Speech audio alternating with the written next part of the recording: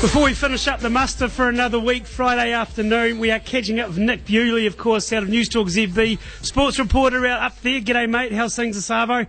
G'day, Andy. Yeah, very well, thank you. In the Garden City. It's going to be hopefully a good weekend of sport, I think. I think you'll be feeling better than an Italian football fan right about now. Of course, knocked out by North Macedonia out of the FIFA World Cup. They're gone.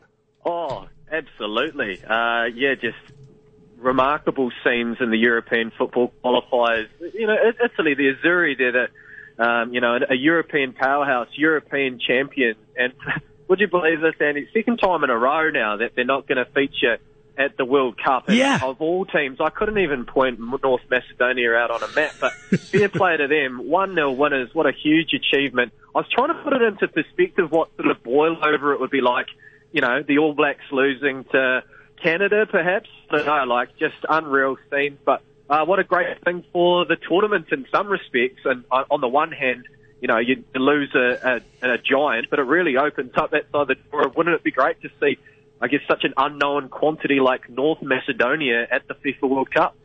I think in context, Marlborough winning the Renfrew Shield off Canterbury in 73 is probably the closest we can come to from a Kiwi viewpoint, to put it into context, which they actually did. So, yeah, it just blows everything open. From a Kiwi perspective, the All Whites, they're travelling nicely in Oceania. 7-1 winners over New Caledonia this morning. But Australia, for the first time possibly since the late 90s, they may miss out. They lost to Japan 2-0 last night. And, of course, they're playing through Asia. They've got to go through and play South American teams again. So we may have a Kiwi team at the World Cup, just maybe, and Australia may miss out. That'd be a big deal. Oh, 100%. Yeah, look, it's still very early doors, I think, for the All Whites, and as they should be, they're really putting away these Pacific Island opposition. Encouraging signs to have so many goals in the back of the net, with 7 this morning. I think Chris Wood added to his tally, now New Zealand's leading goal scorer of all time. He grabbed the double this morning. So Tahiti next in the semi-finals, which I'm not going to lie, I assume, you know, should be another comfortable encounter, and then following that, the final. And obviously, for those listeners who aren't aware, that, you know, if they win the final, it doesn't mean they're in the World Cup. It just advances their proceedings forward into what I understand is actually just a one-off fixture against the fifth-place team out of CONCACAF, which is sort of a mixture of North and Central American teams. And last time I checked, it looked like potentially Panama or maybe Canada might be in one of those spots. I think they've actually got some qualifying games this afternoon as we speak as well. So, yes, encouraging signs for the All Whites, and Danny Hayes being able to build a lot of young talent that he might have to rely on a little bit later in the year. So, fingers crossed, everything continues to go swimmingly for them over in Qatar. What's not going swimmingly, though, is the White Ferns. They've kind of lost the nest at the last couple of weeks, haven't they?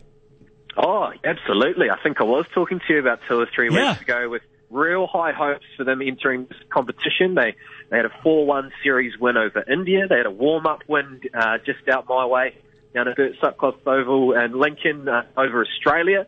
And, hopes were high, and maybe we were just a little bit blinded or deceived by those results, because they've just shot themselves in the foot on multiple occasions. Not being able to bat out their 50 overs is just not good enough at a World Cup, especially a home World Cup as well. They've got a game, obviously, tomorrow against Pakistan here at Hagley Oval, but it's just a foregone conclusion, really, at this point in time, that will be their last involvement in the tournament. And with outside of a few starring performances from the likes of Sophie Devine and Neely Kerr, you'd have to say, based on what I've seen from the other teams, notably Australia, but the likes of South Africa too, India to a lesser degree, and the West Indies as well, and England, who the White Ferns lost to most recently, they don't deserve to be there at the semi-finals.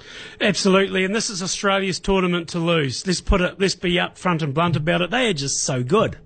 Oh, absolutely, and that result out at Lincoln just beggars belief when you look at the scorecard in retrospect now. But they've been phenomenal. They bat out their 50 overs, brilliant in the field and with the ball, and they've got absolute the top of their crop in terms of Meg Lanning.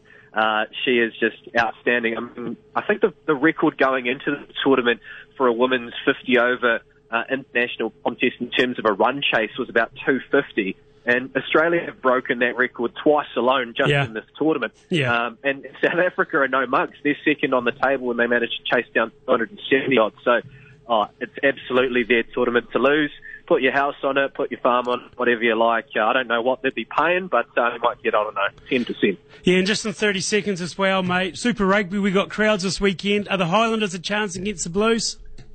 I'd like to think so, especially with a crowd and some mad Otago Uni students down that way in Dunedin might give the team a bit of a lift. But and with the Gordon Hunter Memorial Trophy too, perhaps that gives them a lift. I know that wasn't so much the case for the reverse fixture up in Auckland, but I like to think they're a chance. I always like the Highlanders sort of battling a little bit above their weight, so I really hope they can turn their fortunes around. And another humdinger on Saturday too with the Crusaders against the Chiefs. It was just 2 weeks ago. The Chiefs tipped them up here in Christchurch. So a good weekend of Super Rugby, I think. Hey, we'll let you go, mate. We know you've got things to do. Nick Bewley out of Christchurch, thanks for your time. No worries, Andy.